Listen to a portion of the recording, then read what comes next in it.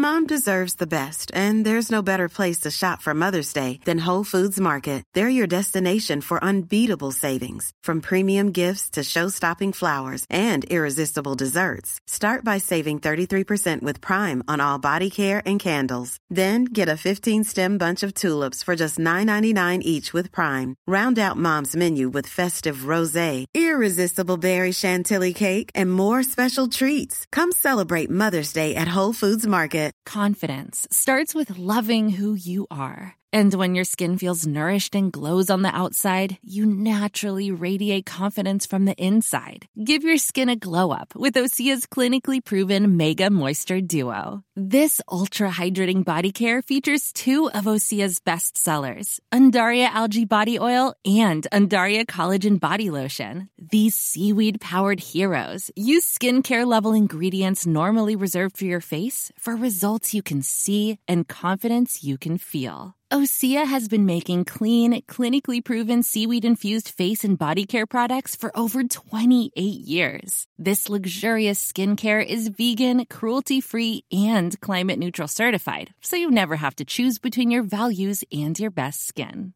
Glow from the inside out. Get 10% off your first order with code GLOW at OseaMalibu.com. That's OSEA Malibu.com, code GLOW. Thanks for tuning in, Koshers. This is your chart-topping podcast, Under the Kosh. Excellent. Do you want the part? I like that. I'm not Koshers. Ooh. No. Bit cringy, or? Welcome back to the Kosh. No. You look good again. Thanks. I've got my merch. Got my cap. No answer to the question. No, just to look good again. Got my cap. I've got my Under the Kosh cap. Yeah. Looks well. Fresh off the press. Bloody lovely cap. Yeah. Well fitted. Is it one size fits all? Oh, yeah, it's adjustable at the back. Yeah, It's got the it logo suits on the front. you. I'm looking good. To be fair, like do we say said it so. before, you go from with a cap on, you're probably a 7, 6.5. And as soon as you take your cap off, you fall drastically. 3, Head of the eagle fall drastically tackle. I'm swinging. Well, to be fair, You doing what? I'm swinging. Oh, right. I've been swinging. Have you really? With my cap off. In lockdown? You are fucking breaking the rules, aren't you? I might take a lead from your book, because didn't the dentist get in touch? Oh, yeah, the dentist did get in touch, yeah. But I need to phone back, actually. I need to arrange my consultation. No, you need to work out whether it's free or not. Yeah. I got to pay 30 quid for my consultation, right? So then that got the brain thinking, I'm not going to be getting these for free. But then I didn't know if it were a wind up by you, so I'll buy up somebody. So I didn't really want to give you bank details of it phone. It's a big job. Oh, aye. If you get that for free. How much is a new set of gnashers? Pricey. Bankers. Pricey. Talking thousands. If you stay in this country, yeah. So if there's any ear transplant companies out there, because if the cap does the job, then surely if I had a lovely new set of locks. Things you used to have a good barnet, didn't you? I did, yeah. You know, it was luscious. It was. Look, if there's anybody who can do a nose job. If there's any, what we need is a demolition crew, we need a scaffolding crew, and Sir Christopher Wren to fucking design it again. So anyway, swiftly moving on. Shop.underthekosh.com. Yes. Is that where we're heading? That's where, if you want to get any t-shirts, hoodies, caps, beanies. Have I missed anything? And there's obviously coasters, mugs. There is as well. Yeah, there is. Yeah. Perfect little Christmas present if you're struggling. Yeah. Stocking filler. Another good stocking filler, and I'm sure a lot of people who watch the quizzes and stuff, head to Billy's Ball Bags. For any occasion, you can pick up a superb ball bag to hang from Lovely your... set of plums. You've got to vouch for that. Is this a? It's not an advert. Is this no. an advert you've got like just directly through your own email? Enter the code Brown. And you get 20% off. You buy 10% each one. You buy one ball, you get the other one free. They just feel unbelievable. Anybody who's not seen the quizzes, you have a lovely set of prosthetic testicles, yes, which come out from time to time. Anyway, swiftly moving on again. Yeah. Nigel Jemson this week, yeah. Some more Cloughie gold. Legendary Brian Clough. Yeah. More stories. Do we think he's gone up? Do you think he's gone even more legendary since Norm spoke about him on here? I think so, yeah. In as far as I think we're concerned. Oh, yeah. But even like the younger listeners who maybe haven't heard of him Yeah. as much as Or know what he will like. yeah, because people just say he's the best manager never to manage England. They never really. A lot of people won't know what the stuff behind it. Yeah. He's What his psychology crack- what his and crack were man and all management that, and yeah. stuff. Need to mention Warnock's interview. Well, them toilets weren't at Neil's standards. Mate, what about when he went, we're too soft up there, us. In a broad Middlesbrough accent. We're too, I hope we don't say, we're too soft up there, us. I want to see these Middlesbrough bogs. They must be really fantastic. I'm expecting gold taps in Middlesbrough away dressing room. There'll be a bloke in corner with aftershaves. He's got his cream for him. No cream, no dream. Oh, we were at Stoke, wasn't it? Yeah, Stoke. See, I think it's if they've all been tested, haven't they? So none of them's got COVID, I won't be at the game. So why can't they just go in normal dressing rooms? Even if you, like, in fact, not even if you, because I want to say even if you walk that tunnel a minute after others, but you're fucking grabbing him all at 5 minutes later, aren't you? He's just fucking He don't look like a bonkers. fist bump man, does he, Neil? Do you think he'd have said the same if they got a win? Would he be complaining about the facilities? I don't think so. He'd chucked on his head, wouldn't he, and gone, yeah, we've done it despite that, you know what I mean? Yeah. Hey, they put us in a shithole. Bogs are blocked up and we still bust their bun. No, but what a guy. What a guy. He's a dream for me.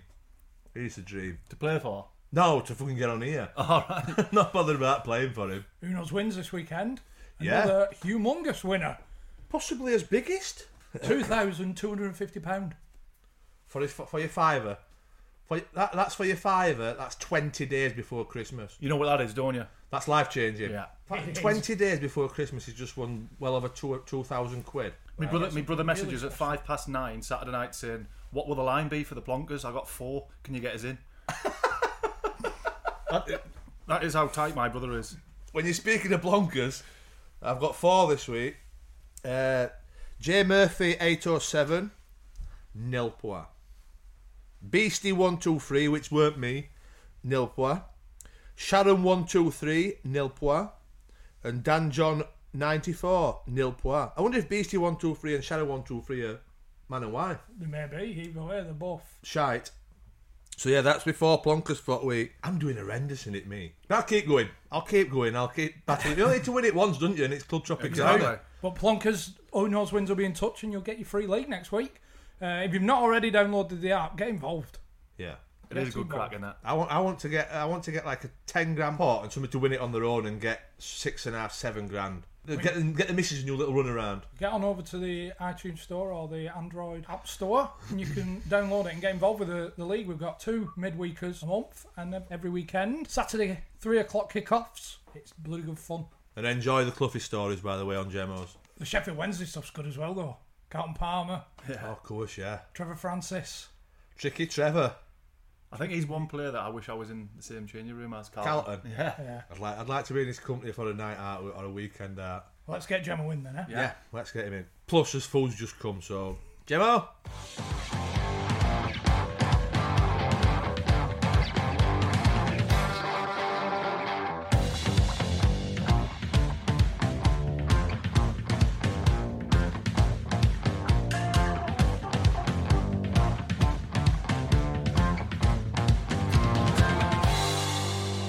Nigel Jepson, how are we doing?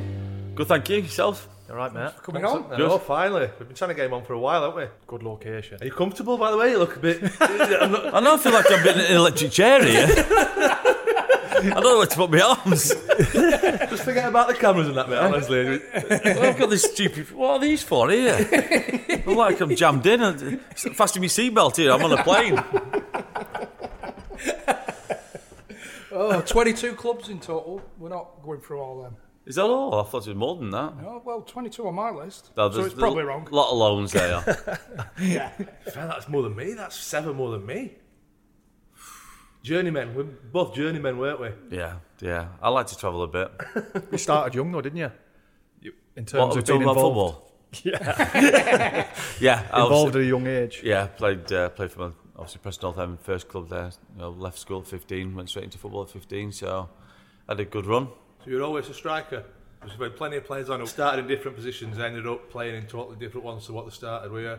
No, I've not changed. I wanted the glory. So striker was always the one, wasn't it? You know, you score a goal, you're a hero, aren't you? So, but no, it was. I mean, I had half a goal, and I mean, like yourself, you know, as a young age, you look at St. Greaves and want to play football, and I was on the park every time I could get hold of, you know, football and shooting. When I was young, mate, St. Greaves had got a fucking show on a Saturday afternoon. You're showing your age here. I used to love it. Well, I am showing my age. Listen, I'm a little 41 though, but you do. You look better than me for 50, whatever you are.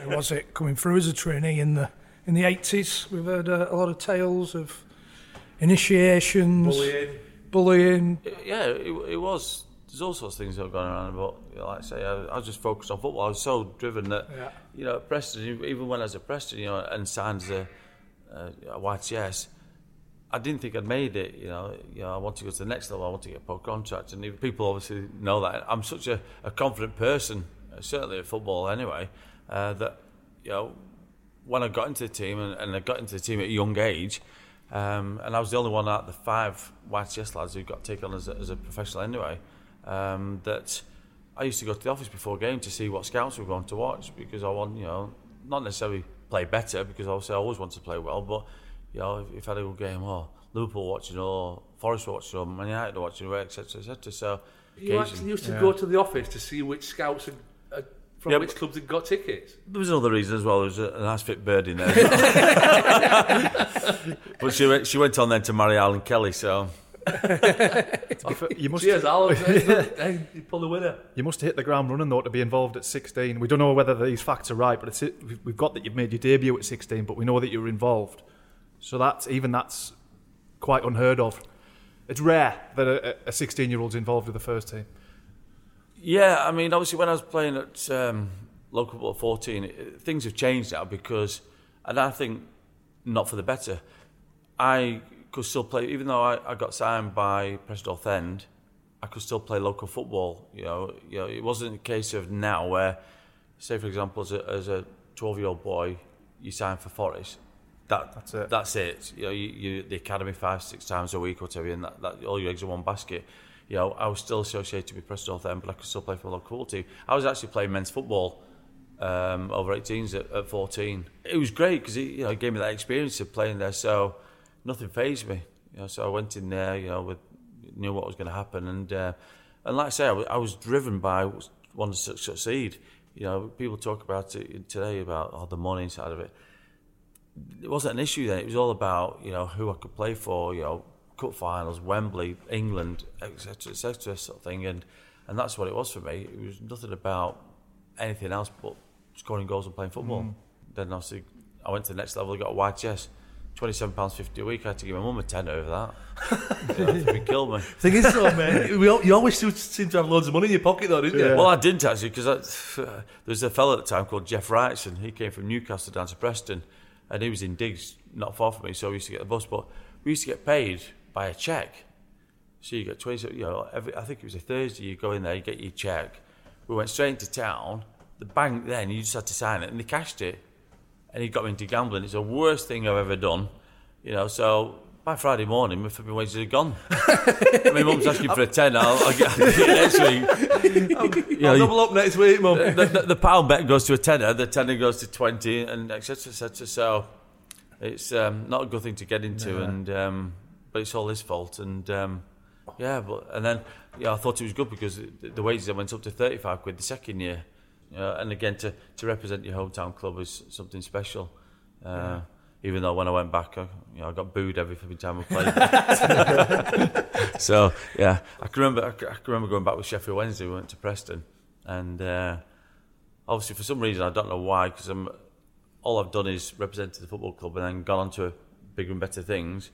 But some sort of jealousy sort of thing that I've done that, and I've come back, and as soon as I walked through the tunnel for a warm-up, they were booing me and stuff like that. And again, that didn't bother me in the slightest. The more they get at me, the better I come to something. But just every kick, boo sort of thing. Like that. And then at the end of the game, I've clapped the Forest fans, the Sheffield Wednesday fans, sorry, and then they've had a go at me because I've not clapped the Preston North End fans. So I'm out that night, and obviously my dad's a policeman, and radio through, and there was a gang of lads. I was in a nightclub. Were going to come and get me, so I had to get escorted out of the flipping nightclub because the trouble it was going to cause. So. That's handy when your dad's a copper, innit? Dad fly there with blues and twos. Get the boys down. Inside info, isn't it? Something, but but I mean, again, I go back to Preston, not as often as I should do. See the family and stuff. But I'll always be grateful for them to give me that opportunity and to give me that first step on the footballing ladder. Yeah. So you played 32 games. When was it that the interest started coming? When did you think, hold on a minute, I can start looking for a move? When was the interest? Can I say the first game? No, again, I don't know. You obviously, to start off with, you're going in there and you just want to do well and stuff like that. But the more I played, the more interest there was. You hear things, you read the papers, don't you? Also, you're not nowhere near the finished article at 17, 18 years of age. The first actual club that officially came in for me was Norwich City. They put a bid in for $100,000. That created more interest, and then Well, Preston a selling club then, or would they have been happy to get that? Not really, but in the end they wanted me to go because they need the money. Yeah. He said that I went for $150,000. It was actually $250,000 I think I went for, but it's quite a big fee back then, isn't it? Yeah.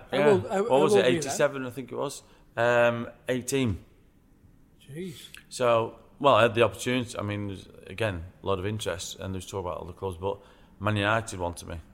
They put a bid in for me, and obviously John McGrath rang me up and said, "Look, Man United come in, not interested. You might all be aware they aren't my favourite club in the world. In fact, I can't stand them. So." I fucking hate Man United. No, I'm loving every minute of them struggling at the moment. Keep Solskjaer scoring the job because he's doing rubbish.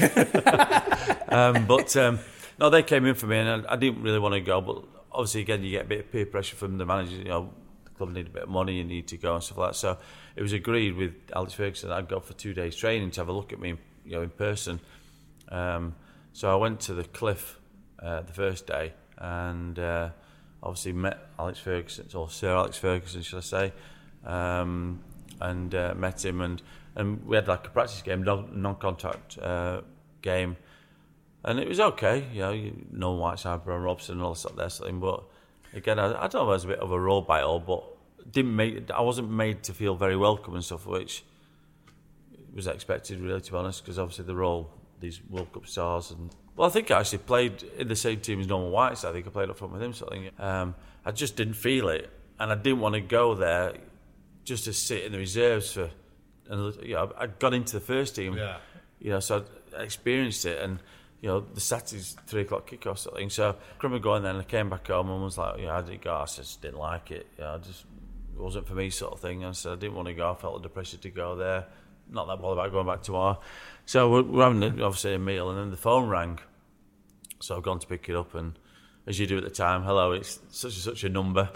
And, and 659237. I was going to say the number then, but I thought no, because they still got the same number. Again, so I said hello, and he went, "Is that Nigel?" I went, "Yeah." He went, "Nigel, Brian Clough here." Obviously, I'm not as good at doing that as well. Obviously, Mark Cross is. He said, "I believe you want to sign for me." And I went, and you think, who the hell's this? Is this a wind-up? Yeah, footballers are like, someone's taking the piss out of me here. And so I was a bit cagey. And I went, "Yes." And he went, "I've been told some very good things about you." I said, "Come down to the City Ground tomorrow. Don't be late, 9:00. See you then." Put the phone down. That's all I got from him. And apparently I think they were playing QPR that night in London, so they got a game.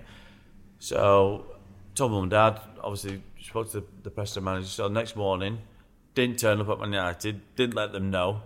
And I went down with my manager, his driver, mum and dad to Forest and came down and signed. When you said you weren't welcomed at Man, you didn't feel welcome at Man U, was that Ferguson or the players? No, Ferguson was right, because I met him, shook hands with him and stuff like that, but it was just a young lad coming in, You didn't feel as wanted. I just It's getting a it call just off didn't feel Brian right. Clough. Maybe it was me because I didn't want to be there. Where does that hatred for Man United come from? I think it was always a case of because I live that close to Manchester. I think Marmite, you either like it, you don't, sort of thing, and I certainly didn't. So you can't really put your finger on it then? You just didn't No, like him I because just it don't was like close? him. And then obviously as years gone on, I hate him even more. You know. Remember the first time you met Clough? So I'm just thinking about the phone call. So, it's Brian Clough. I've heard you want to sign for me, son. The arrogance. Yeah. It was. Yes. I went, yes, boss, sort of thing. So I came down, and then we all congregated into this room, so I didn't know what was happening. Never been down anywhere like this. Obviously, you see it on TV and stuff. This great man in his green jumper and stuff like that. So, obviously I met him. We sat down, had a cup of tea, and then it was weird because suddenly it was a case of, he got this. His sister, his PA, a lady called Carol, and she got some money. Cluffy gave her some money and said, "Take Mr. and Mrs. Jemison to the lace market, buy them some lace." So they cleared off into town. What, did your mum get a skimpy pair of knickers out at job or what? No, I think it's more of a tablecloth and stuff like that. I don't think they did them that big, did they, that time? And then suddenly he gets Alan Hill, who's obviously one of the coaches, and he comes to me and says, "Nigel, come with me." I had to take Cluffy's dog for a walk, Del Boy, down the Trent. I didn't even know there was a river in from Nottingham, sort of thing, so I don't know where I was going to go. And then John McGrath and Brian Clough discussed my contract, and when everyone came back, there's the contract, sign it. And that was it. I didn't even know what I was getting. So take the dog for a walk. Take the dog for a walk, son. We're going to sort your deal out. Del Boy, I mean, to be fair to him, he was a lovely dog, and in the end, I ended up getting a golden retriever. He was a golden retriever, and it was lovely something. But no, it was just weird. So again, 1 minute I'm at Man United, not enjoying myself. Next minute I'm signed for, it was a Thursday, I think it was in March, just before the deadline day, and then I signed, and it was like, now you signed, you're done, forget it. So he said, well, you might as well go back home, say your goodbyes, whatever, come back down Saturday, we're at home. I went, great, who are we playing? Man United. So obviously I came down and... you not actually told them you weren't coming? I never spoke to him. Did you get personally. a call, no call for you not turning up? I think they might have rang up Preston and said, where is he, something like that, but obviously again, media and stuff, the great one, he obviously must have got told that he's gone down to Forest to sign for him, but Alex Ferguson blanked me on the Saturday, didn't talk to me, because he's come down here and sign Forest. So then watched the game, thinking that I've got all my stuff down, to come down and stay then. And then Clough turned around to me and says, "Oh, we've got Man City on Tuesday in the reserves. You might as well go back home again." So I went back home and then said, report to Man City, go there, and then I'll come back then on the coast, yeah. So you've not even trained, you played a reserve game without even training with the lads? Did you train? And I played the game, and that was it. And then I got the coach, and I can't remember the win, but what I do remember is that, the style of football he played, he always wanted strikers to come to feet. So, sometimes, I know it sounds ridiculous, but I actually did run some channels. Go out of that fast, didn't we? Yeah, not very often. But I was like, so in his eyes, I was running away from the ball. So at the end of the game, we always used to have a football in the middle of the dressing room. We used to have this red towel folded up with a ball in the middle of the dressing room. Every game, there's always that's your friend. Don't ever run away from it. So he picks this ball up, and I've just finished this game, and he's flipping, shoving it in my flipping stomach, saying, "That's your friend, that's your friend." And sort of thing. I'm thinking, what the hell's going off here, sort of thing. So that was it. I got on the coach, and that was the journey at Forest. So did you never check your contract? You just literally signed this? I mean, I don't mind saying it, sort of thing. I mean, I was at Preston. Normally they give the first year pros there £75 a week. I got, because I'd made the first team, they put me on £100 a week. So I came down to Forest. I didn't know what to expect, to be honest. I didn't know what to ask for, but it didn't matter anyway, because I wasn't in the negotiations anyway. The manager got no choice. I mean, I'm sure they looked after each other anyway. Yeah.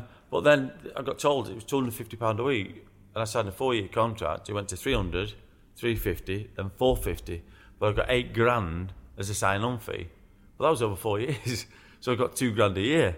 I thought I'd made it. Yeah. But, the first, I mean, my mum and dad have arguably been the best supporters of my life, sort of thing. And my mum has been everywhere, and I wouldn't have been where I am now with that hair. So the first sign-on fee I got, I paid for it to go on the QE2 and Concorde. For $2,000, I was able to do it, sort of thing. And so that $2,000 I got went anyway. But it was worth every penny just to see the smile on his face. How was he with? Obviously, signed you as an 18-year-old. What was the process like of him getting you involved in the first team? Did he do anything different? Well, to integrate you amongst the first team? The first thing that stands out in my mind was obviously, like most clubs, you have the first team squad and you have the reserves. So in the dressing room, so we didn't have a caddy. We got changed at the City Ground every day. So you come in and thinking I was going to go straight into the dressing room with Piercy and Dares and all this. I got shoved down the bottom end, thinking, hold on, I just having $250,000 here. What am I doing down here? The thing is, as well, he's not actually seen you play, has he? No, he didn't. When he said, I've heard good things about you. Well, it was his greengrocer who recommended me. That's where it's all come from. I played for Preston at Mansfield, and he went to watch me, and obviously Cloughie's gone into greengrocer. He must have said, "Oh, I've seen a flower sort of thing," and that was it. $250,000. Yeah. we'll just spend $250,000. He's not even chatted to you in contract. Nigel's done me a deal on No. fucking taters. a different time, innit? Imagine Jota walking down Mersey with Klopp's Cocker Spaniel and that's his contract time. But that was football, wasn't it? That's the love of the game. I mean, obviously, you talk about someone that's very different, someone that's... And that was the love about him, he was so unpredictable. You just never knew what he was going to come up with next and stuff, so... So you shipped off down in the reserve dressing room? Reserve team dressing room, and then to learn my trade and stuff like that, and then I still hadn't got into the first team picture. And then Preston were doing quite well towards the end of the season, and they wanted me to go back to try and get me into the playoffs to get promoted, to which I did, and we got promoted. So I had the last maybe 2-3 months of the season, I think, back at Preston. How was he selling them loan moves to you? Was it getting you ready for the first team? No, he just told me I had to go. I don't think you had much choice. No, I mean, listen, until you've actually worked with the great man, you don't realise how he worked and stuff. Like I say, I've known people to sign blank contracts before, and trust me, and stuff like that. But he did. Everyone has so much respect for him. I'm privileged to play under him. And he's obviously, for me, one of the greatest managers it's been. And I learned a hell of a lot from him. I had success at a young age with him, and I'll always be grateful. So that's big, that. If you're spending $250,000 on an 18-year-old... That your greengrocers recommended. And you're still not playing in the first team for a year? I signed in March, and it was a following... So probably 18 months. So that's like not answering to anybody, is it? Like we talk about managers having to prove what they've signed, putting players in because they've signed them. It's like I say, it's learning your trade. He's got you in and stuff. We've heard examples of Clough knocking players down a peg or two, when he knock them back down to earth. Was there any examples? Norway's fucking playing with a Sunday League team and stuff. Of course, I mean, knock you down all the time, sort of thing. I mean, he used to call me Big Head. There's obviously there's a big story about there's only one person who's got a bigger head than him, and that's Nigel Jemison. He did an interview, I think, away at Leeds, and he was talking. I can't remember who the manager was at the time, and he said that they'd have to stop the traffic if me and Clough were going through the gates at the same time because we won't fit in. You saw him, and you tried to avoid him at times because I bet. I mean, there's plenty of things like I had to clean his shoes, and stuff like that. And you think, why am I cleaning your shoes? but you did because he told you to do it. You paid $250,000 for a fucking shoe cleaner. Shoe shine. I mean, you play a game. I remember playing a game, and my hamstring was a bit tight. I'm having a flipping rub with the physio at half time, and obviously Cloughie struggled with his knees. So I'm having a rub at half time. Went to go back for the second half, and he was like, "The physio, come here. My knees are sore." So the physio flipping straight away, jumped off me, straight rubbed his knees, and he just stroked him like that. Oh, that's so much better. And I'm thinking, hold on, I'm going out in 2 minutes. Yeah, fuck a centre forward, my knees are sore. That's it, sort of thing, and that's just the way it was. You couldn't in the dressing rooms. You sat there in the dressing room, and I've been in dressing rooms before where people are on the spot running and flipping gearing themselves up. You had to sit how I am now. If you wanted a drink, you couldn't get it yourself. The subs had to get it. It was just incredible how he got his football club how he wanted, and everyone obeyed him, not because of fear factor, just because it was a respect, and it worked. It was Brian Clough, wasn't it? Did you see anybody crossing? No, and shout back at him. And it's funny because you look back in time, and I don't really recall any ex-players coming out and giving him, for whatever. Because there's lots of things we could say about him that sometimes you didn't agree with, but he didn't. People thought that or believed that we didn't get on. We did get on. I was just a confident, arrogant player that had success at a young age, and he just wanted to knock me down a peg or two. You're a little bit too alike. Yeah, in a way. And again, obviously, he's got his son there that was obviously very quiet. And I'm flipping this 18, 19, 20-year-old coming in and successful and doing well. And he just thought, I'll show you sort of thing. And didn't he lay one on you after a game one time? Yeah, I mean, yeah. He left me out of the team for some reason. And obviously, I had a soul kind of think about it. And he stuck me in the reserves. But he didn't just stuck me in the reserves, he put me sub for the reserves. So I'll show him. He's not only playing Tuesday night, he's sub. I know. So he's knocked me down. So again, bless it as well. My mum's come all the way down from Preston on a flipping Tuesday night. She works probably till 3 o'clock at the bank and then rushes down to Derby to watch me, to support me. And I'm sub. So I'm sat there and I'm looking at her and she's going, showing all these emotions, and I'm going. So I'm not even warming up. I'm jogging down the pitch. So I'm thinking, and stupidly, I'm thinking, I'll show him. Where I'm never ever going to win. So I can remember going on, and one of his pet hates was if you get down the line to put a cross behind the back of the goal. So I think it was we were 1-0, we were down 1-0. I think it was about 20 minutes ago. He puts me on, and then we get an equaliser, and then the last 3-4 minutes, I've got the ball on the right wing, and I put this cross over the back of the goal. I'm thinking, shit. And so we get back in the dressing room, and one of these things, so you all set back again like this in the dressing room, and he used to carry either a tennis ball or a cricket ball, and he used to chuck it like this, or he used to have to catch it and chuck it back too nice, this sort of thing like that. So I knew I was in trouble when he got this ball. Instead of just going like that, he went like that, and chucked it at me, and I caught it like this sort of thing. And then he said to his son, stand up. So he walks over to me. He said, son, have you ever been hit before? I went, no. And he went, and whacked me in the stomach. And he went, well, you have now. He said, you're an embarrassment, you're a disgrace, your mum up there should be ashamed of you, and all this sort. I didn't know what hit me. Well, obviously I did. He had it. So then I've come out whack as well. Yeah, proper punch in my stomach sort of thing. And then he told me to sit down after it. Glad that I did. I was winded. Just because you put one out for a goal kick. Yeah. And obviously, again, you're a disgrace. Your mum must be embarrassed of you. And so I go outside mum's there, and I said, "He's just hit me. He's just hit me, Mum. Can you go and see the gaffer? He just hit me." So, well, you must have done something wrong. I said, well, I know what I've done wrong. And I shanked a cross. So then, obviously, he's walked past and he's gone, "Good evening, Mrs. Jameson," and walked past, and that was it. But it's funny because there was a.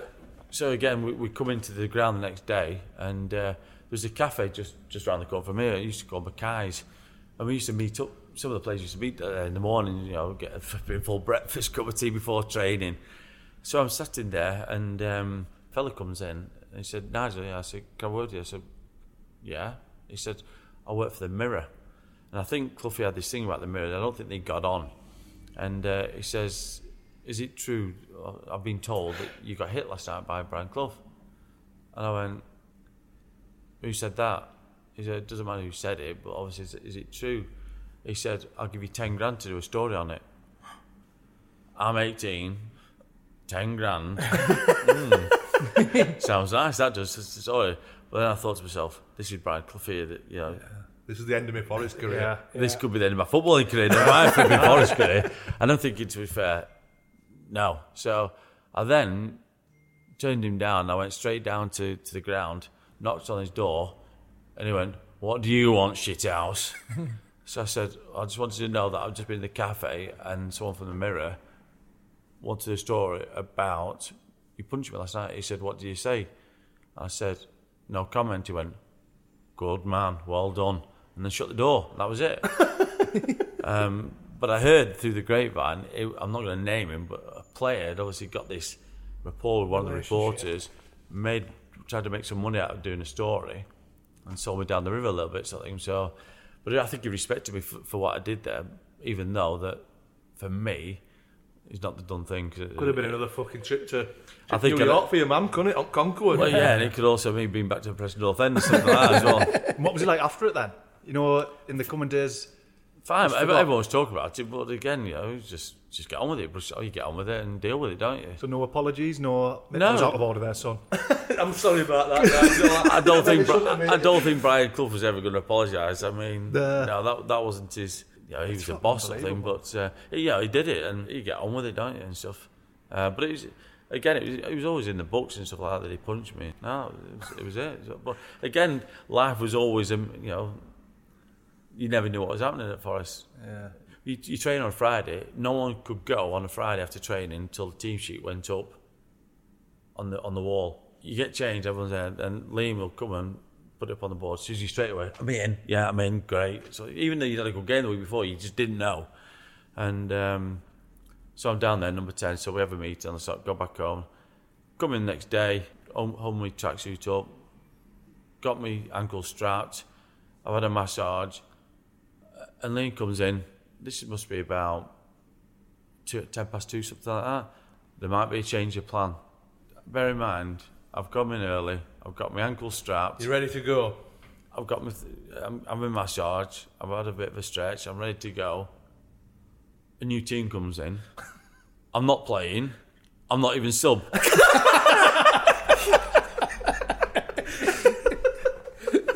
How do you deal with that? So then I go up in the flipping stand. My mum and dad's come all the way down from Preston. Wasted journey. So I sit in the stand, and I've got a fella in front who's flipping slagging me off. James, you get hold of the flipping ball or so. It's Phil Starbuck, who obviously is blonde hair, looks like me. So I tap him on the shoulder. I went, "Have you got a problem?" He then clocked it. He got the wrong person. I said, "I'm sat behind you. I'm not out there." I might have my strappings on, but I'm on the field. And he's slagging me off, and I'm not even playing. So it made me feel even worse. You could smell the oil on your legs, couldn't you? But again, yeah, a typical Brian Clough. You know, did he give a reason? He never gave a reason. Well, even when he left me out the FA Cup final team, you know, I've always, you know, you go to do's and obviously with Parks, you know, after dinner speaking, he knows, you know, there's always a piece of paper on there, and Clough was always there saying, any questions, write a question down. So when I've been with people on the table, I said, right on there, why do you leave Jemson out the FA Cup final team? And he must have done it 3 times, and his answer was, because I could. He never gave me a reason. You know, the day he told me I got left out of the cup final, and this is a year after me scoring obviously the winning goal in the League Cup final, the year after, bear in mind, his assistant told me during the week that I was playing.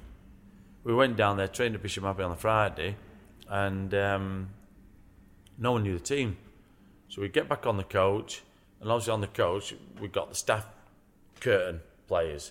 So he comes down, comes to Piercy, got this old piece of paper, gave it to Piercy, walked back down, didn't say anything. So Piercy looked at it and went, Jamo, you're not playing, you're left out. I'm 14th man. There's only a squad of 14 went down.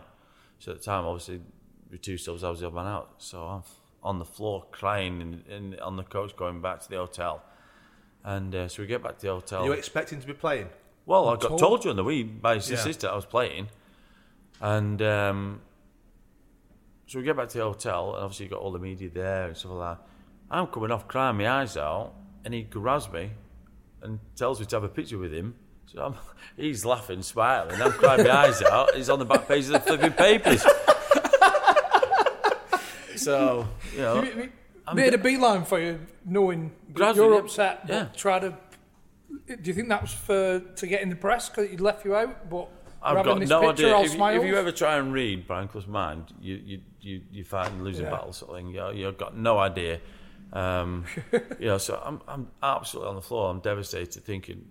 And Tottenham, I always used to do well against Tottenham in FA Cup. Our biggest game of your career. Back possibly. then, it were the FA Cup final was the one, wasn't it, sort of thing. And to be left out for League Glover, I've still not got over it. I'm still a bitter man. League Glover any good or? How long have we got? No. No, he's. If you listen to this, Lee, he's still bitter, Nigel, about it. I think he knows that. And every time he sees me, he has this smile on his face that winds me up even more. But I mean, it was a trophy that Brian Clough never won as a manager at Nottingham Forest, so it was strange. And I think to this day that that if myself, Hodgie and Lawsy would have played, I still think we would have won that game. And I think that goes to most Forest supporters. He just, in my opinion, picked the wrong team. Obviously, I'm going to say that because I wanted to play. But it was a tough one to get over. So obviously that was the end of the season, and then you look over the summer, and you're still hurting, and it doesn't tell that he spends $2 million on Teddy Sheringham. So you think, hold on, I'll just be left out of the cup final for Finley Glover, and I just don't know what he brought to the team anyway. See, I think even though it's Brian Clough, I think the disappointment is overruling the fact that it's Brian Clough, and you're going ballistic, aren't you? You're taking a fucking piss. It was eaten away at me, and I'm thinking, so I'm sat there, and my mum and dad, I ring them up on the Friday. So on the Friday, I get told this story, told I wasn't playing something there, so I'm up around the hotel, and I'm sharing a room with Norm, I think, on the day, so obviously he's played, and I wanted to get out of the room and stuff, so I go downstairs in the snooker table, so I started playing snooker, and Archie Gemmell, and we used to call him Egghead, the physio, because he got bald head sort of thing, and they used to go running all the time. So they're coming down and they're saying, "What are you doing?" I said, "Oh, snooker, get out of there," sort of thing. I said, "Doing my head in around the hotel." They said, "Come for us with us." Well, everyone knows me and running don't go anyway. What do I want to go for a run for? He said, come for a run. It won't do you any harm. I'm thinking, hold on, FA Cup final tomorrow, and you want me to go for a run? What happens if someone gets ill or something like that? So eventually they get me out of the hotel. They go for us. We say, we'll go to 20 minutes. We'll go 10 minutes around there, and we'll come back, or we'll 10 minutes and we'll turn back. So it's all right. And so we start running, and so we're going round in a loop. So after 10 minutes, the physio said, "Well, we must be able to go all the way around," or something like that. An hour and a half I was out for. They've left me, and I'm thumbing the lift. I'm that tired. I want to get a lift back to the hotel. I don't know which hotel it's called or something like that. I'm walking back to this hotel. Anyone, I don't know, got ill overnight, I wouldn't have been able to play that for being the next day anyway. I was knackered. Obviously preparing for the game, and it's very hard when you've just been left out. And so we get down to Wembley and go down Wembley Way, and you see all the supporters, and my face is miserable, and they're cheering you on. So when you go into the tunnel, obviously the coach goes into the tunnel, and I'm parked outside, and my mum and dad meet me out there, so I'm sitting and I'm crying, they're hugging me and stuff like that, and the supporters going, "Come on, Joe, same as last year, get the winner again," and all that stuff. I'm not playing. Did you not think about the night before, thinking, "Fuck it, I'm just going to go to the bar"? Fuck it. No, I wasn't. Never. I don't think it was anything to do with that. I was numb, and I think it's probably the worst night's sleep I've ever had. I think, and but again, for the players, you want them to win. Of course, you do. As a football club, even League Lover. Well, maybe not him. But I mean, obviously, I was delighted. I mean, obviously, Mark Crossley, best rated football. So I was delighted for him to save the penalty and stuff like that. But it was hard. It was a hard day. But you get back. I mean, the year before we won the League Cup final, which is obviously the best moment of my life in football. You finish the game, and everyone's just gone off like that in all the directions. And he had us in the next day training. Did he? I was going to say, on the flip side of the disappointment, how was he with you after you scored that winning goal? If you watch the game, but he didn't show any emotion on the sideline when he scored the goal. It wasn't the best cup final ever, but for me, scoring the only goal, the winning goal, is a perfect result. And but I went home that night, and I shared it with my mum and dad, I think, and just sat down, didn't really have a drink or anything, sort of thing. And no, go out together and have a meal. No, everyone just went off in the direction. He had us in the next day, so I think I watched Match of the Day, I think, that night, so went to bed. And that was a cup final. And so the next day he's in training, and he comes down, and he ran us. You've won the cup final, you've not had a shindig, and then he's making you run the next day. The next day he gets us in down the training ground and ran us. Bring you collectively back down to earth. Yeah, so the following year, the FA Cup final, we lose, and we have a civic reception. We're on the Market Square. I'm thinking, what the hell's going off here? I can remember being on the bus with Lawsy, and he's got his younger son, Jamie, there, who's obviously an adult now and all that stuff. And Cloughie was there, and I said to him, to fuck off, to the gaffer. Oh, you told his son to tell? He's called Jamie, Jamie Laws. And Brian's like, you can't say that. I went, go on, tell the guy to go, because I was pissed off with him. Anyway, he did. And he went, it's okay, son, I know where that's come from. You think about pushing him on the top of the up and top? And he knew it was for me, sort of thing.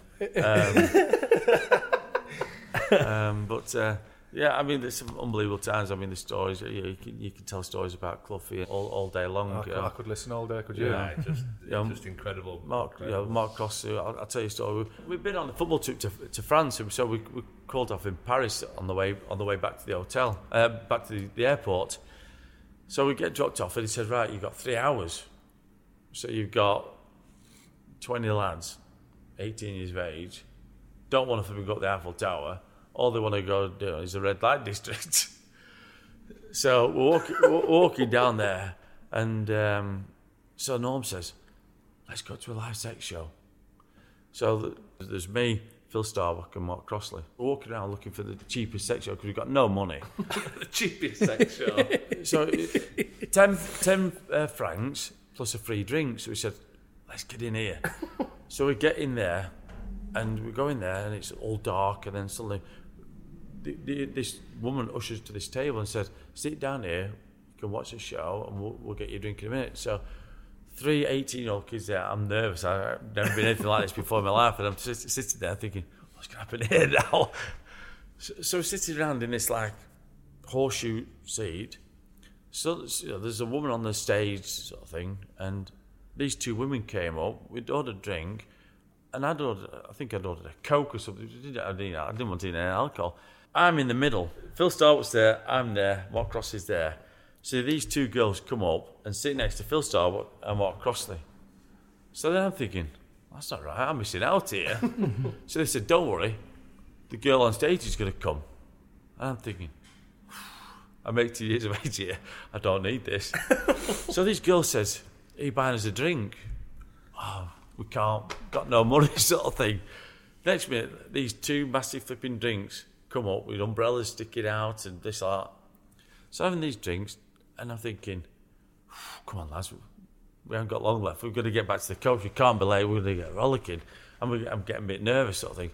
So we end up dodging everything, thinking we've just had our Coke and didn't even see anything.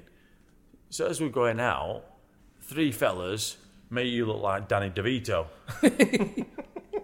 Opposite the door, like this, can't get out. You've got to pay your bill. What bill? We haven't got a bill. We've got to pay for the women's drinks. So we've got no money, not even seeing anything, complete utter waste of time. So we're thinking, what are we going to do here now? So I don't know if you remember, there used to be a thing called Euro checks. It was like a checkbook, but obviously you could use it abroad. So me and Norm says, we haven't got anything. And Phil Starbuck's got this like man bag thing. He's got these Euro checks in there. I said, Starby, you're going to have to write a Euro check. 300 quid it was to get out of this flipping nightclub. I feared for my life. I thought we're going to get battered. These fellas are, you're not going anywhere, sort of thing. So we're saying, Starby, we'll pay you when we get back pre-season, sort of thing, and all this stuff. So he said £100 each, and we've actually had to leg it from there to. Honestly, I shit myself. I thought we're in trouble here. He's going backstage. I'm going to get pummeled. What were you most nervous about? The fact that you couldn't get beat up, or the fact that you're going to be late for the coach? Late for the coach, I think. I'll take you Ronan Keating, but make it quick, mate. But it was just a moment again that, you know, as an 18-year-old lad, you're living. It was an experience, but it's something I've never forgotten. 300 franc experience. Not a waste of time. You learn, don't you? 300 franc, you at least want to wank, don't you? So, but I mean, the times we've had together. He is, like I say, he was an usher at my wedding. We've been godparents to each other's kids, sort of thing. You know, he was the one fella from football that we just gelled, and we've always been mates. And you mentioned about did you play golf against each other for pairs? Yeah. Losers had to pay for the whole night out or something, wasn't it? Yeah. Again, we were members at Ruddington. So we had this idea that we're going to go out. The losers had to buy the other two the drink all night while we're out. So me being an half-decent golfer, I'm thinking, I'm up for that. So I'm partnering Stan, and we had to combine our scores on the hole. So if I got a 4 on the first hole, Stan got a 6, that's 10. Norm got an 8, and the other got an 8, a 16, we're 6 in the hand, sort of thing. So we're playing, and if you know Runnington, there's a hole, it's about the 13th something, you go down the hill, but you've got loads of trees and you've got like a big house which is used for the groundsman, he's keeping his tractors and all that sort. So it's not the place to be behind that, so it's dogleg left around there. So I said to Stan, he'd teed off and he'd got down in the trees down there, and I'm down in perfect position, and we must be 8 shots clear. So I said to him, Stan, just chip out. No, I can get over it. I went, Stan, chip out and just go to that. No, I'm going to get over it. He must have had 10 shots trying to get out of there. So we've gone from being 6 or 8 shots clear to 2 shots behind. So we end up losing the flipping 18. So we had to buy the drinks like that. So Norm's going, he sees people, what are you drinking? And we're having to pay for all this. And he's flipping having half a drink and dropping it on the floor. So I'll have another one of those. It's costing us an absolute flipping fortune. Because flipping Stan, if we want actually go, Stan, chip out. Chip out, Stan. For fuck's sake. And I'll never forget it, because I'm flipping thinking, we're on the right one here. We've been quids insulting, but it was hilarious to think, but it wasn't. He's a good lad, that Mark, and he's getting drinks in tonight. Fucking Gemmo's picking Sam up. Another bottle of Dom Pon over here, please. Honestly, it was incredible. Imagine that. Honestly, anyone this saw, do you want a drink? Gemmo, get that one with you as well.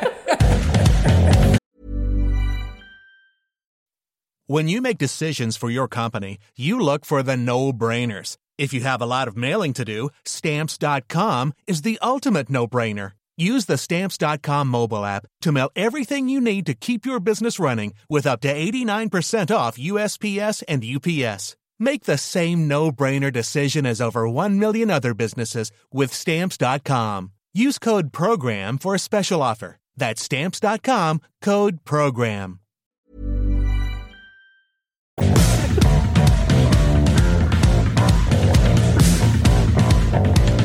When it came to leaving, were you disappointed when Dirk Cloughie tell you maybe? No, it was weird because Had you signed improved contracts in your time at Forest? Yeah, I signed a couple of contracts at the time. Stuff so like that. Cloughie were having you like, oh yeah, there's not a problem at all. Like I say, even when I got left out of the cup final team, obviously I went home for the summer, came back, Teddy signed, stuff like that. And I thought, and I wanted to prove him wrong in a way. He's left me out, that's gone. But what was going to happen to Nigel Jameson next? So I thought, well, okay, you've got Teddy Sheringham there now, Nigel, Legal was obviously there. Can't even see his name. Can't really change it to there's Teddy, there's his son Nigel, there's Legal, and myself. I think 2 strikers, 2 to 4, odd man out sort of things. So I thought then, is it time to go? But I didn't want to leave because it was a club that I wanted to stay in. It was a club that was close to my heart. So I came back pre-season, got my head down, trained hard, and I started the season. Myself, Teddy, and Nigel all started the season off together. Nigel more or less played on the left a little bit, and myself and Teddy up front. And I started off really well. Scored quite a few goals. So there's no talk about me leaving. Nothing. It was like I said, the next night when Trevor came to watch the reserve game at Forest, that I saw him and he said I wanted to buy it, sort of thing, and he put an offer in. That's only when it started. But again, I thought to myself, Trevor Francis, what a football player he was. Can I learn from him?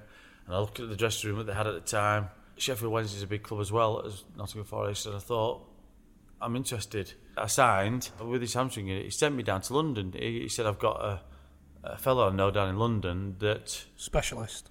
He can look after you. I didn't know who it was, whatever it was. So he says, go down there. So I went down with my agent, and it was a Chinese fella in the middle of Soho. So I'm thinking, okay, he's got his own medical rooms and stuff like that. He's actually got a stall in the middle of Soho selling fruit and veg. And so I'm thinking, what the hell am I doing here? Sort of thing. So, but apparently he's meant to be really good with his hands. I was actually... So you're meeting a guy in Soho who's really good with his hands. You sure they're going to get pulled off here? And I'm thinking, it'd have been better if it had been a woman with good with hands, but obviously it's a man. So anyway, so I met this fella, and he obviously knew I was coming down. So I'm sat down on a seat in his stall, and he's massaging my leg, rubbing my leg, and he's holding it and stuff like that, and he's telling me that what he's going to do and all this sort. and I'm thinking, what the hell's going on here? What am I doing down here? You know, this can't be right. I just signed for £800,000 million, and I'm down in the middle of flipping Soho for getting myself. Initially signed on the back of a fruit and veg man, and now you've been signing, putting the hands another fruit and veg and guy. It's busy. Yeah, people are buying things and going all that. Just give us a minute, Nigel. I'm just going to sort half a dozen apples out for this guy here. So he said to me, so he's done all this, and then he says to me, go and have a run. I went, where? He went, just down the market. It was packed, so it was like for me dodging him. So I tried to run down there, and I think I nearly knocked one of the stalls over because I was running because it was that busy. And I ended up, a policeman started chasing me because he thought I'd nicked something down the So I've just signed for Sheffield Wednesday for nearly £1 million, and I'm being chased by a policeman in Soho, thinking I'm being robbing. So as it happens, it was great. It worked. So I've gone back and I've trained, you know, and everything's hunky dory sort of thing. So that was that. So I've obviously signed for Sheffield Wednesday, and you know, I look around the dressing room and you look at there. You got Chris Woods, you got David Hirst, you got Nigel Pearson, you got Danny Wilson, you got Vivance, and it's a dressing room full of internationals. And I just thought at the time, it's got to be a good career move for me. You know, didn't want to leave Forest really, if I'm being perfectly honest. But again, what happened with the cup final was still still there. Even though I started the season in great form, I just thought it's only a matter of time, maybe something will go wrong. And I just thought it was a great opportunity.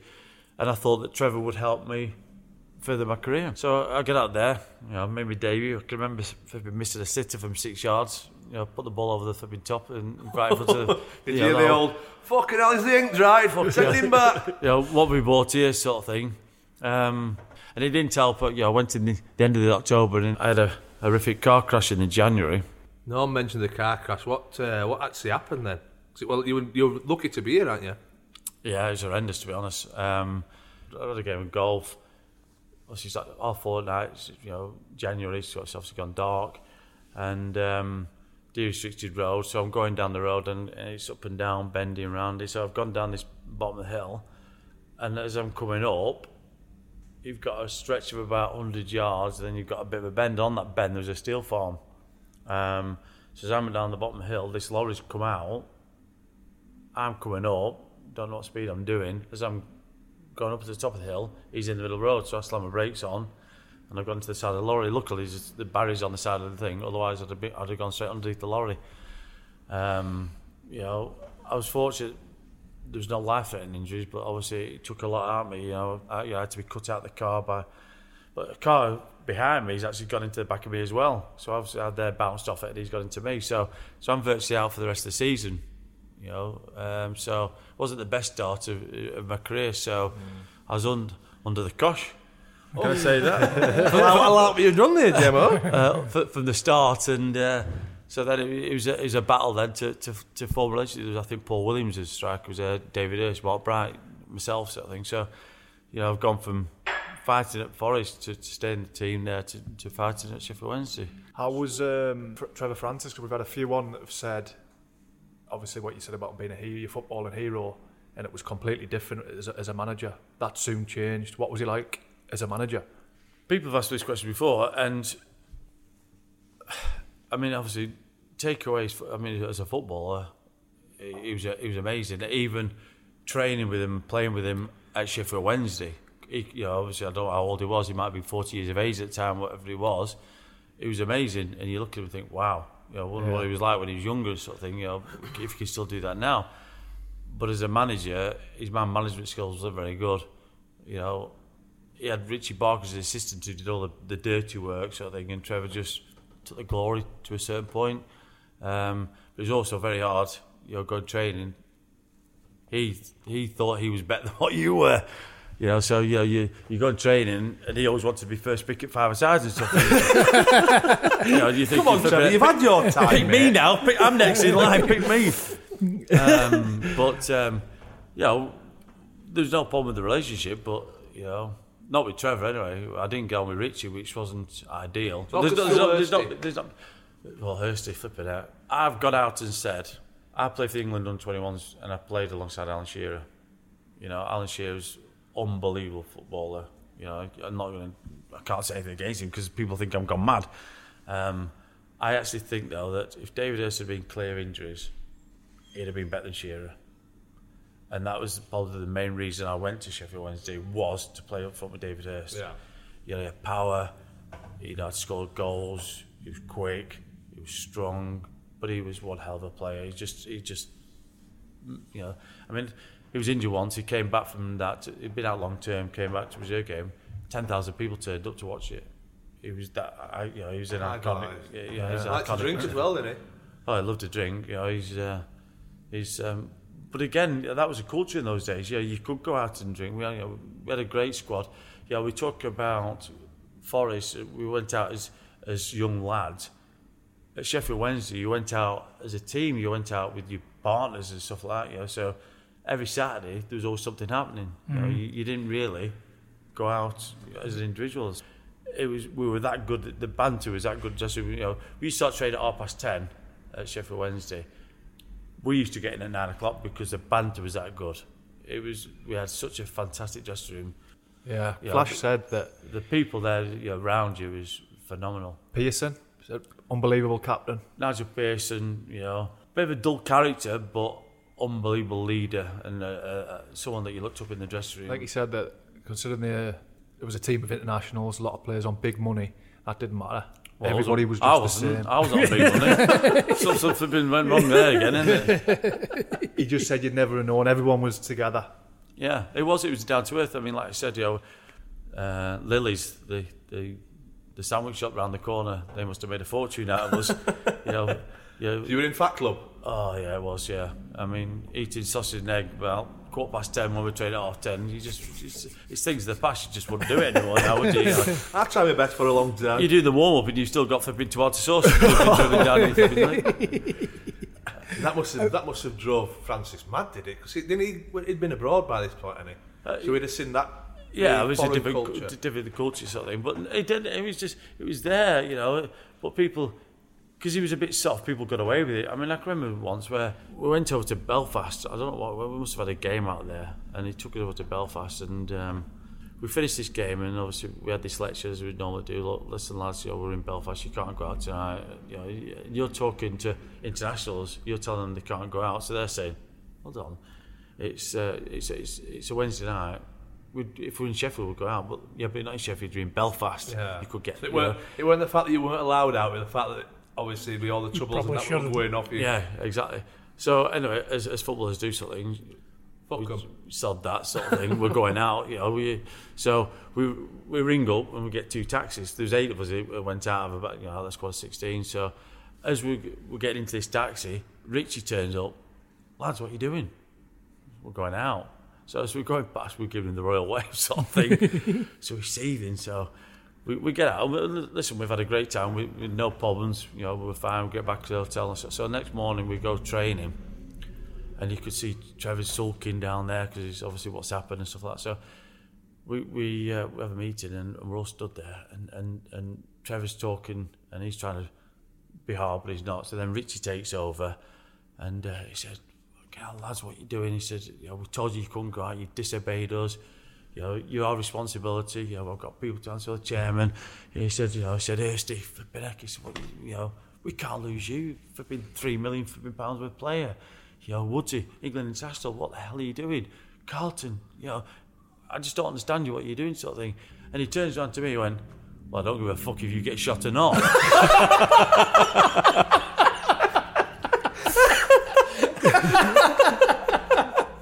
See, it's scandalous but funny. Yeah, but again, you know, would you hear that nowadays? You wouldn't hear that nowadays. But that's how it was.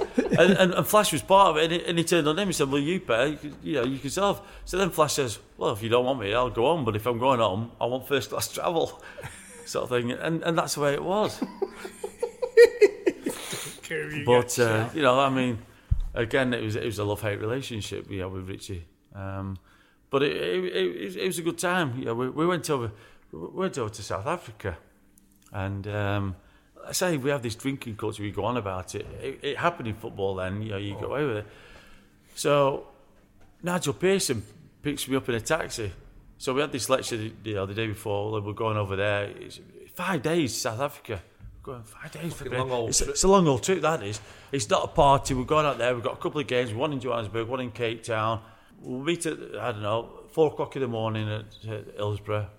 We'll go on the coast. We're going to Manchester Airport. We'll get the flight. It's not a jolly. So act normally. You Sheffield. You represent Sheffield. Nigel Pearson picks me up in the flipping taxi with a flipping crate of flipping lager. So we're having a can in there. So we have a can to the ground. We get to the airport. We're checking in. Flight's delayed 3 hours. So what to do? We go to the flipping bar. So we're all drinking in the flipping bar. Get on the plane. So we started having shots and stuff like that. We're playing cards and we're having shots sort of thing. Well, I flipping spewed up.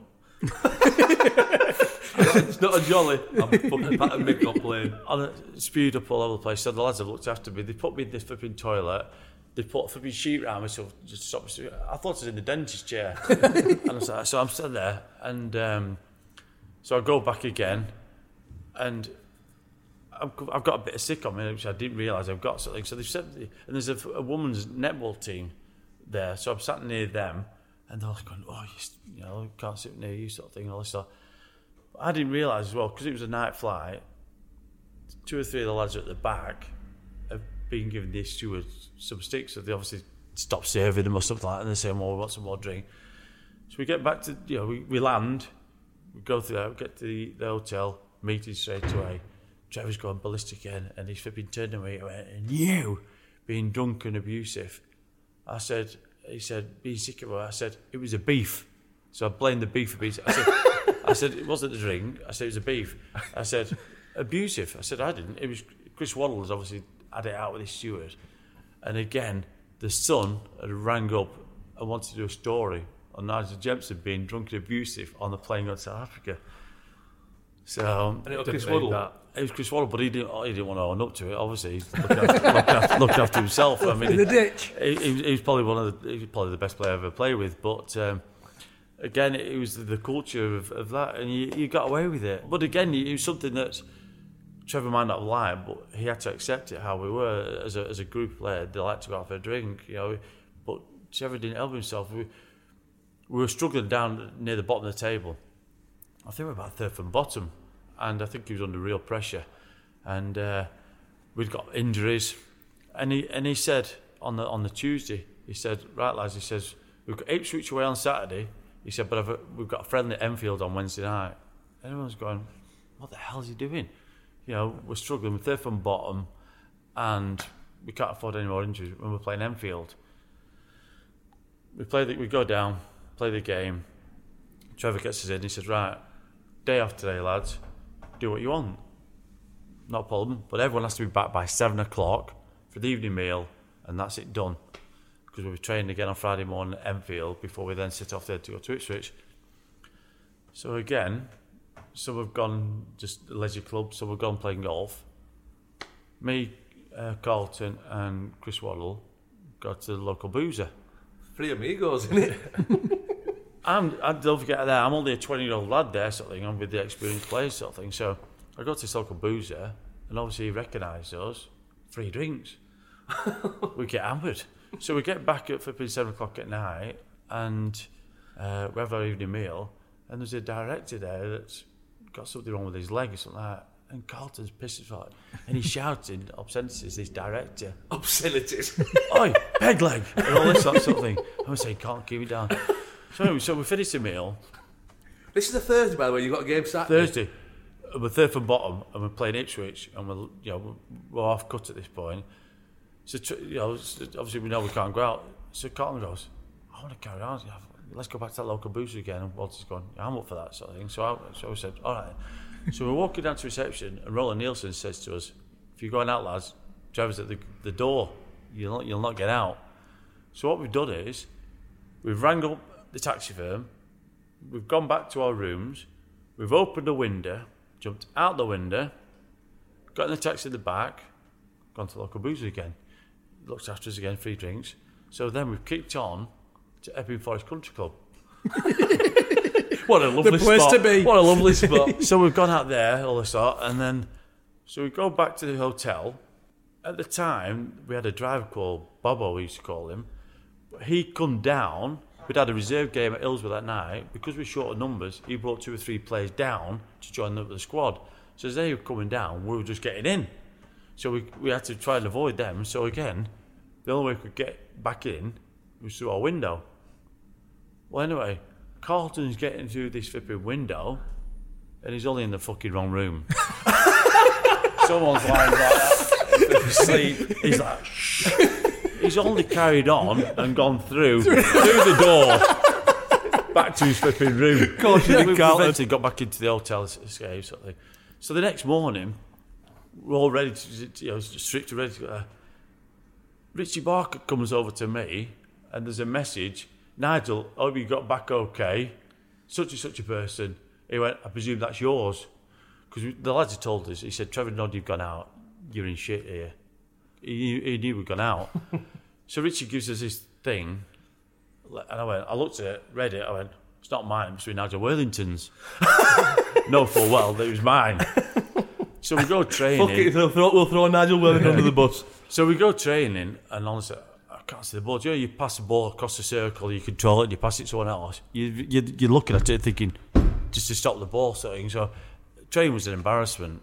Really was an embarrassment. So we get onto the coach, head towards Ipswich. I don't know how far it was, head towards Ipswich. I'm sharing a room with Chris Waddle that night. We get back, we have a daily meal, and I'm in bed, 7 o'clock. I didn't wake up till 10 o'clock the next morning. I was that tired. We've gone for a walk. Still nothing's been said. We're thinking, when's he going to say it? So we get This is like you're probably getting fined a couple of weeks' wages for this, aren't you, on a Thursday? At least. Yeah. We get into the dressing rooms at Portman Road. This is when he goes, right, for you, such and such a, that's gone out, I want something special today, otherwise you're in shit. So he directed it, obviously, us 3. So we go out there, we win 4-0. I got 2. Colin scored. Waddler was amazing, sort of thing. So he brings me off with 10 minutes to go, and he went, you ever fucking go out again on a Thursday night, I'll sack you. But we've gone there, we've gone on such a run, we're getting in the top 6. But we didn't realise if he'd have lost that game against Ipswich, he was sacked. Jesus. And we've gone out and got absolutely bladdered. I mean, I've never gone out on a Thursday, 2 days before a game like that before. But scored a brace. It's a masterstroke from him, really, then, isn't it, Francis? Because Yeah. he could have gone the other way. I'm just thinking about this woman waking up in her hotel room in Carlton Palmer at end of bed. Showtime! But I think it just sums Carlton up that he's actually still thought, fuck it, I'm half in now. I'm just walking through anyway. Well, we talk about Carl's another story. We're playing QPR on New Year's Day. So we go down, and Trevor says, right, lads, you can stop up till midnight, not a problem. He said you can have a couple of glasses of wine, but that's it. I'm sharing a room with Wads, and we're sitting down. They decide to go out. Carlton, Chris Woods, and Wads. And I went, I'm coming. They went, Jammer, you can't come. You're young lads, you can't come. It's not the done thing. They've not got any clubber. They're out in the tracksuit. So they're going around middle of London, New Year's Eve. So they got to this flipping nightclub. Got spotted, didn't they? Photos. Carlton's that drunk that Woods has had to give him a piggy back to the hotel. We're playing QPR next day. Woods has come through, we're stopping in this hotel, he's come through my door. As he come through the door, it's all glass. He's gone and gone. I thought he was going to go through it. He woke me up and I stripped myself, sort of thing. He's pissed. So we get up in the morning, and the phone's going to every room's. Carlton's, he's out of it. We're playing in a bit. He's pissed. He's sent to the lads Boots to get some eye drops. He can't see. So we go to have a pre-match. He's not turned up for pre-match. So we get on the coach. He's on the coach. We get to the ground. And you get to the ground. You put your touchy stuff in the dressing room. You go and have a look at the pitch or so. We're all going out. Carlton's in trouble. He's all over the place. We then go back to the dressing room, and Trevor starts having a talk. Where's Carlton? He's only flipping sleeping in the dugout. He's just that. So is that still that twatted like? Still that? He's obviously hungover, and his eyes are all over the place. He's Nucky Bear eyes. One's over this way, one's over that sort of thing. And he's played again. He's played against Les Ferdinand. And to be fair to Les, he had a shocker that day, and Carlton got away with it. But he went up for the header after about 60 minutes, and the ball was about 15 yards away from him. Something, he'd gone something, but he got away with it. Did you win the game? We won it, yeah. Unbelievable, isn't it? It's madness, that, isn't it? Did he not like confrontation, Trevor? No, it wasn't like that. He wouldn't do it, no. But Richie would. Yeah. But Trevor didn't know. But the internationals, weren't they? They got away with it. 3 England internationals are going out in London on a New Year's Eve. But they got fined 2 weeks' wages. Because obviously, like I said, they got spotted by the press and all this. It was all over the papers. And the club had to make a stance about it. Seeing tramps or something like that at 2 o'clock in the morning. Tramps? But it's fucking madness that 3 international players that do that, isn't it? It's just them times, wasn't it? I know, but there's been levels. There's been loose and there's been fucking very loose, and that's very loose, isn't it? So you were in charge at Notts County when you were out with Kendall? Mick Walker was the first person, like I say, it lasted 5 days. I think I only saw him 5 times. And then he left, and then flipping Howard Kendall came in and stuff like that. And I knew Howard because I played a lot of golf days, and he always used to play on these golf days.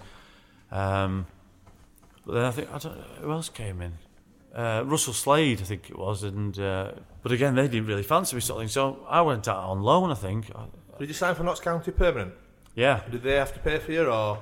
Yeah, I think they paid 250 grand or 300 grand, I think, for me. But again, Derek Pavey, so I went down and signed for him, and I think they were playing this Anglo-Italian Cup, I think it was. He wouldn't let me out of the ground until I signed. And the flipping robber changed my contract. I'd signed my contract, I left, and then he changed it after I'd gone.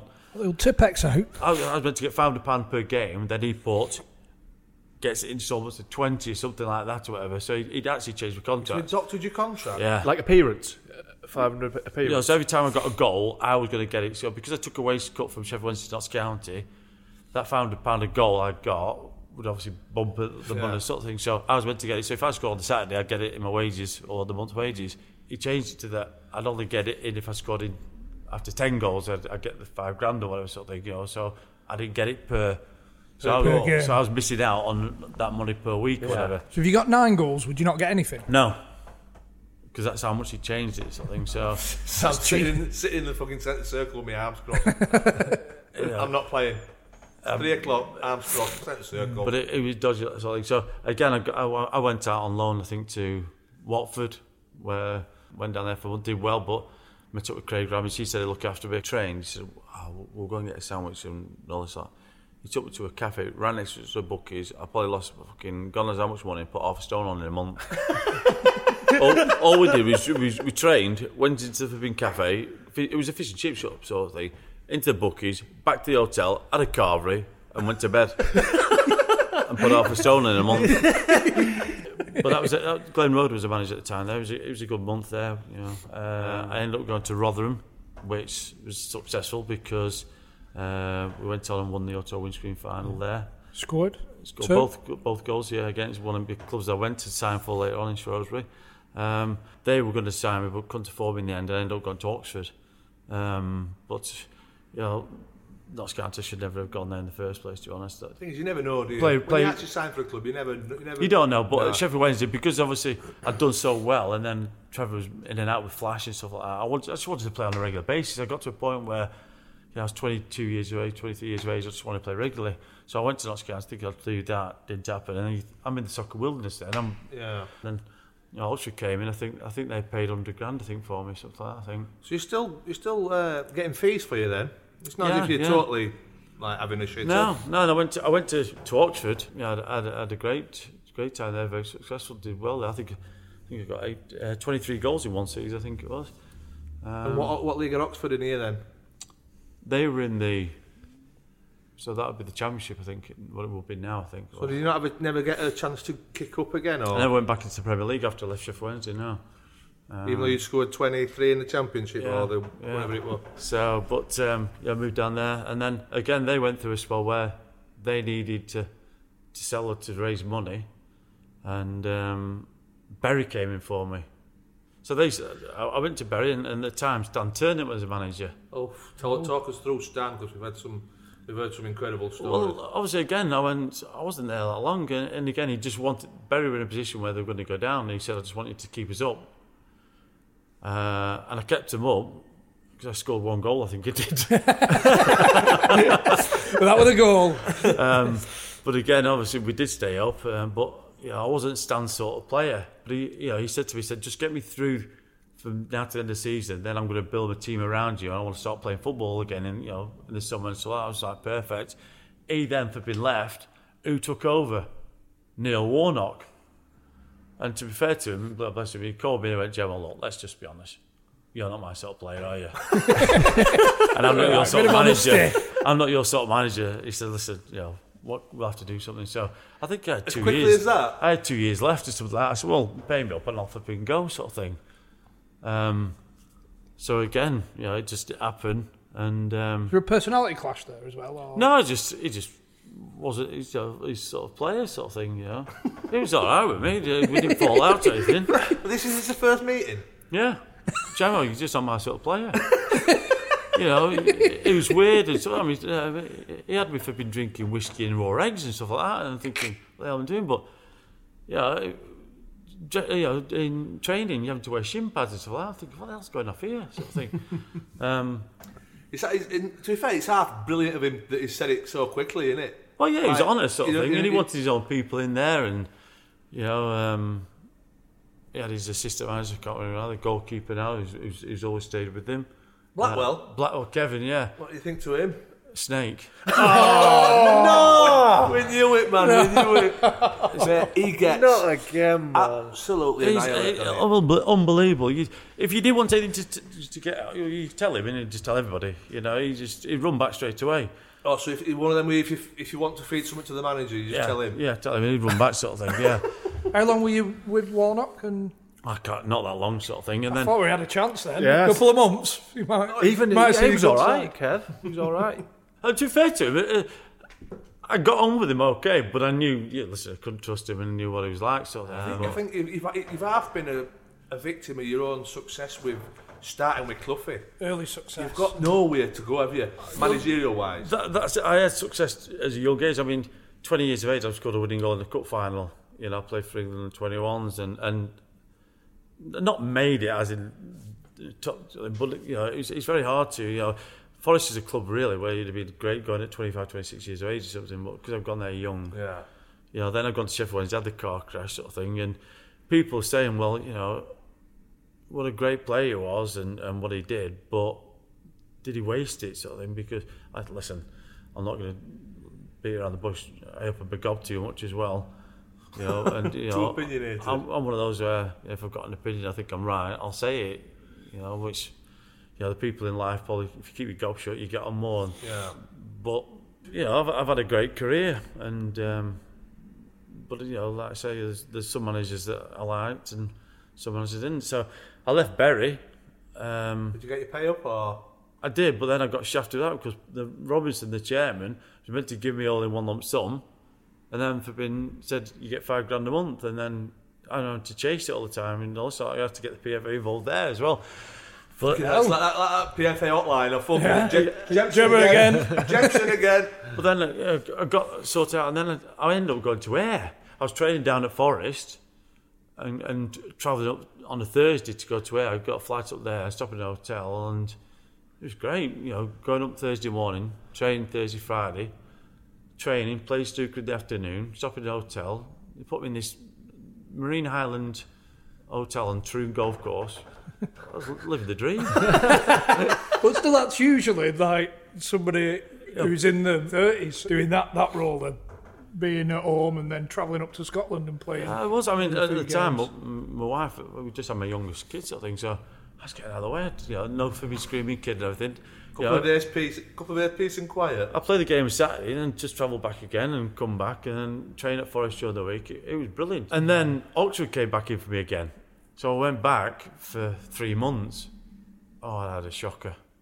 It was one of those where I was getting niggles injuries and wasn't scoring, and the fans were getting on my back and all sorts. And I had a nightmare.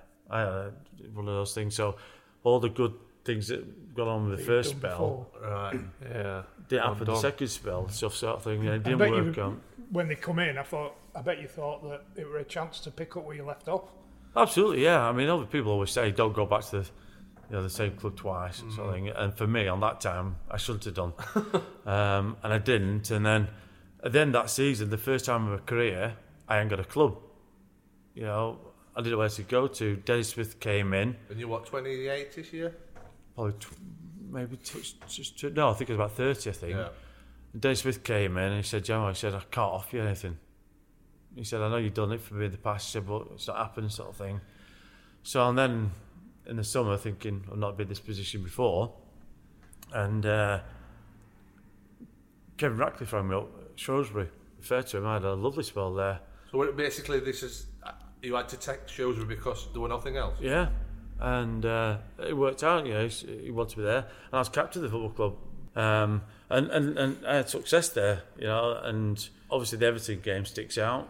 Yeah, the headlines again. One of the biggest cup upsets. To beat Everton 2-1, which was phenomenal for Shrewsbury Town. It was, like I say, you played that game head on, the pitch was awful. I can always remember it being wet. Yeah, well, right next to the river. Yeah. They employed someone to get the balls out there for the river, when they kick him over the stand and stuff. He'd go in his boat and for me to get the ball. His boat!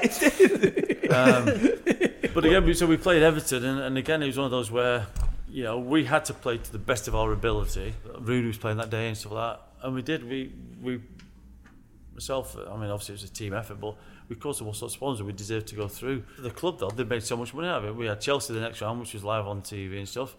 But from then on, because we had a good cup run and our games were being postponed because of the pitch, we were playing catch-up. We got sucked into relegation and we never got out of it. I don't think we hardly won, I think, after the Everton game. We ended up getting relegated. So I left Shrewsbury. I was getting relegated. I think I was 34 at the time. So then I said to her, I said, look, I'm not driving all this way to play in the conference. And no club really came in for me.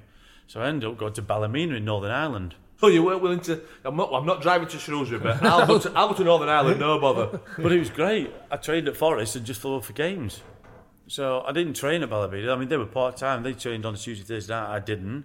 I trained at Forest and flew up for games. So I went up Friday afternoon, got picked up from the airport, went to the hotel, had steak and chips, stayed in the hotel, played the game and flew back home. Who were all these Forest managers who were letting you train with them at the time? At these times? Well, David Platt was one of them. He let me train there. Fair play from them. Joe Career, stuff like that. Yeah, I mean, Nottingham Forest has been good for me from there.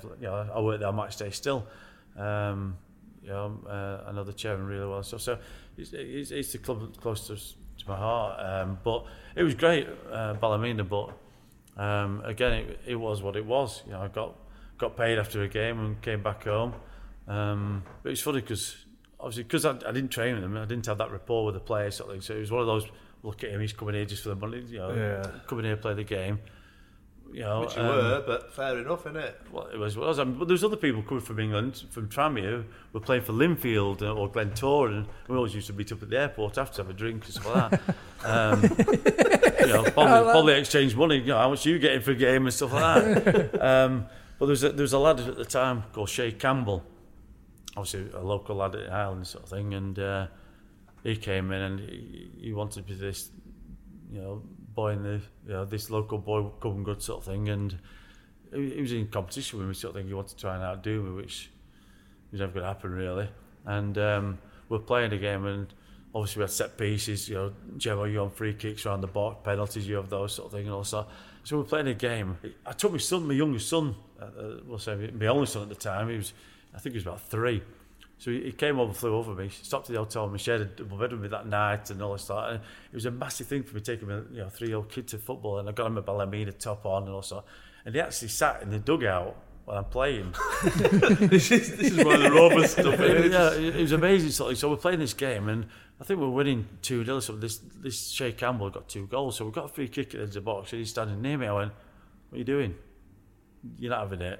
"I've got 2 Joe on. I want my hat trick." I went, "You're not having it." He's then sneaked ahead, shot it, and for being missed a target. Oh, cheeky bugger! So he's the decoy one, but really he's gone run on and hit it. Just took it. So I've gone mad at him, and I'm all this. So the crowd have picked up on it. Can't do anything against the local lad. They started to give me some stick and all this sort.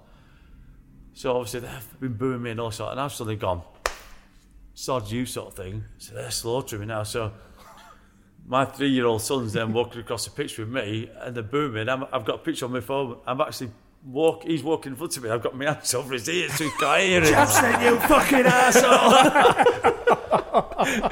He's like, oh, they love me dad over here. They love me. Look at them all cheering for him. But he's, bless him, he hasn't got a care in the world. And I'm trying to protect him. And they actually have been, because of what happened, the crowd were that incensed by what's happened, they suspended me for a week.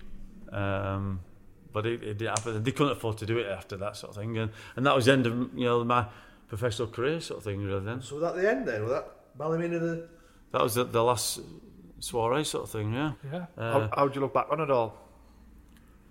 Fondly, I've been very lucky. I've lived my dream. I'd like to think that I've been successful. People will recognise me and appreciate my football inside of it. If you play for 20 years, you've been successful anyway. Just Yeah. being professional for 20 years is a success. Doing that, yes, okay. I've not earned the money that's been running around now. People say, would you like to play now? Of course I would, because your money, why wouldn't you do? But, when you're kicking a ball around at 4, 5, 6 years of age, it was nothing about money. It was always about, trying to play for Man United, Liverpool, Arsenal, whoever it was. Man United. Play the Wembley. Cut that out, Matty. Play the cup finals, do whatever you need to do. It wasn't about how many cars you've got or how many houses you've got or how many million you got in the bank. So I've done that. So I'd like to think that when people look back at Nigel Jameson, it'll be remembered for the football sort of thing. And I can take to my grave that, I scored a winning goal in a League Cup final. It was the last major trophy that Nottingham Forest have won. So I'm very proud of it. The coaching side, I coached in the academy for 3-4 years, loved it, but I was only part-time, and I wanted to go full-time, wanted to be involved more with the first team or the pros rather than younger kids, even though I did enjoy it. And then I've got 2 boys of my own that are footballers, and they take over my life, and I love watching them now. My oldest son, Charlie, he's played semi-pro football now at Worksop. I love to go and watch him. And I've got another son that's just turned 18. He's got a scholarship at Doncaster Rovers. So again, I go and watch him. They're both centre-halves. One's 6'4", so I don't know what happened there. Is that why she's the ex-wife? Well, that could be parts, that, to be fair. Question's got to be asked, but... it's very hard for them, having me, the dad there, because I'm the biggest critic, but I'm very proud of them, and, if they can... do anything in football, then that'd be fantastic. If they're not, then I'll still love them and be proud of them anyway. Yeah. Thanks for coming on. Top man, mate. Brilliant. Thanks for coming on. No, I've always wanted to get on, and obviously it's great coming on, and I could talk obviously a lot longer and more stories and stuff like that, but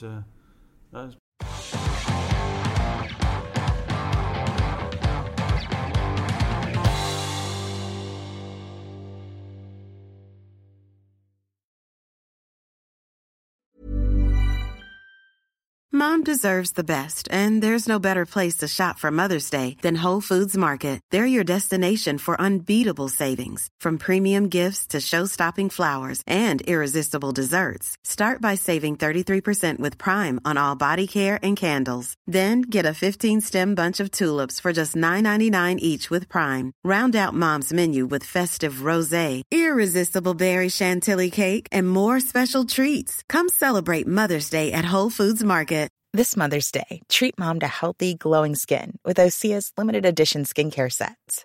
Osea has been making clean, seaweed-infused products for nearly 30 years. Their advanced eye care duo brightens and firms skin around your eyes, while the Golden Glow Body Trio nourishes and smooths skin all over. Go to OSEAMalibu.com and use code MOM for 10% off your first order site-wide. When you make decisions for your company, you look for the no-brainers. If you have a lot of mailing to do, Stamps.com is the ultimate no-brainer. Use the Stamps.com mobile app to mail everything you need to keep your business running with up to 89% off USPS and UPS. Make the same no-brainer decision as over 1 million other businesses with Stamps.com. Use code PROGRAM for a special offer. That's Stamps.com, code PROGRAM.